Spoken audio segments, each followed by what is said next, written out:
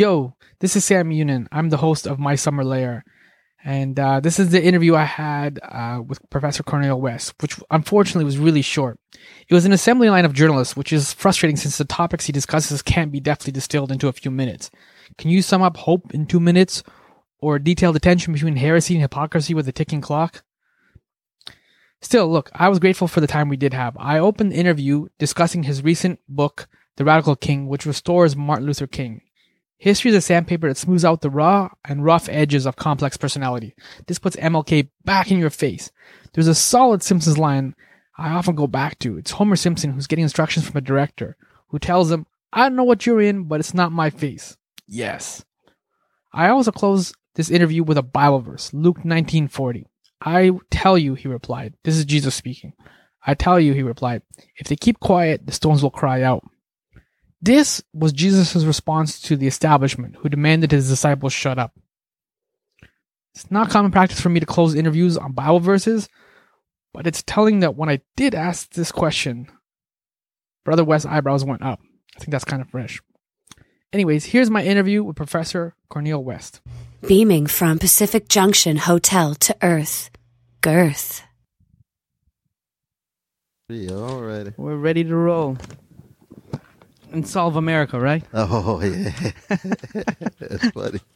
So I want to talk about The Radical King, your book from a couple of years ago. And it was kind of like an attempt to kind of restore an unvarnished Martin Luther King. You know what I mean? Get the raw and the real MLK back in business. That's right. So from MLK's days in the 60s to like Trump today, how have you kind of seen this evolution of like speaking truth to power? Well, in King's day, you had not just King himself. You had Malcolm X, you had Ella Baker, you had Fannie Lou Hamer, Rabbi Abraham Joshua Heschel, Tom Hayden, Angela Davis. There's a whole wave. Huey Newton. You had a whole wave of persons who looked at the American empire through the lens of the vulnerable. Working people, poor people, indigenous people, peoples of color. These days, in the age of Obama, it's a very different moment. Things are so commodified. Things are highly militarized. And it's much more difficult to sustain truth-telling than it was in those days. Now, of course, the costs were very high. In those days, you either got incarcerated, you got deported, or you got incorporated and co-opted.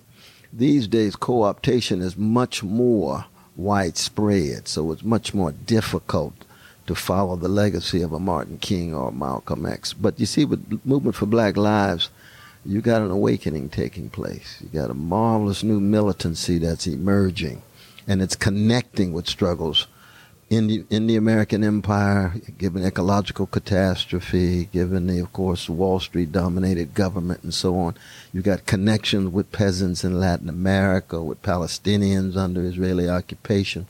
There's a number of connections that the young people are making that have to do with looking at not just American society, but the American empire. Martin Luther King Jr. died trying to make the connection between organizing poor people in the American empire and being critical of American imperial policies in Vietnam.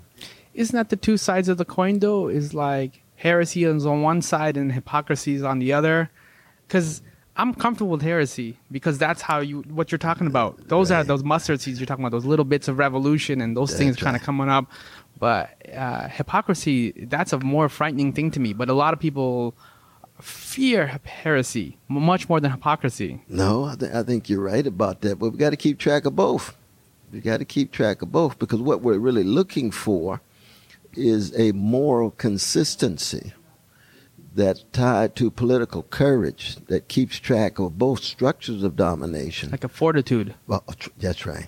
That's right. And fortitude understood as courage and greatness of character, the fusion of those two. You're absolutely right.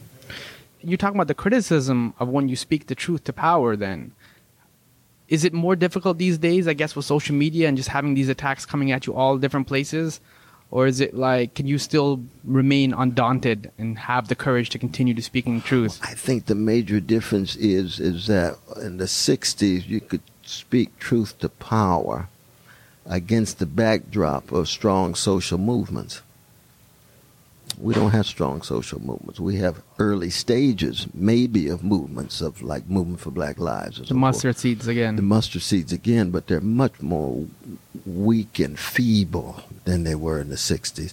So that those who want to speak truth end up being isolated voices in the wilderness rather than waves in an ocean. So if the people are kind of hungry then, like how do you develop a taste for justice, for community in a McDonald's microwave appetite? You know what I mean? Brother, that's a $64,000 question. I'm telling you, how do you forge any sense of community in a market-driven society that tries to highlight individualism, hedonism, narcissism, and so forth? And it can be done, but it's so much more difficult than it was in the 60s. And also a kind of spiritual fortitude that allows you to be a long-distance runner rather than a sprinter. Because you have to look at the long-term perspective, even given the ecological catastrophe that currently confronts us. Yeah. Last question.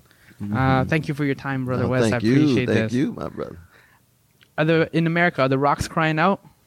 The rock's been crying out for a long time, indeed. But with Donald Trump now, you know, you've got not just the right-wing populism, but you got a neo-fascism in the making. And so you need strong, what I would call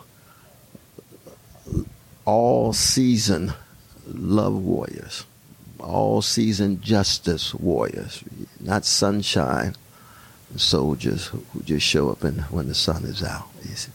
And I think that's what people, especially young people, are hungry for. And young folk are really signs of hope in the American empire. They really are, because they're experiencing an awakening across the board on ecological issues, racism, sexism, homophobia, critiques of Wall Street, critiques of capitalism, and most importantly, critiques of empire. Thank you, brother. Yeah, thanks so much, though, brother. Appreciate it. Keep doing the ruckus.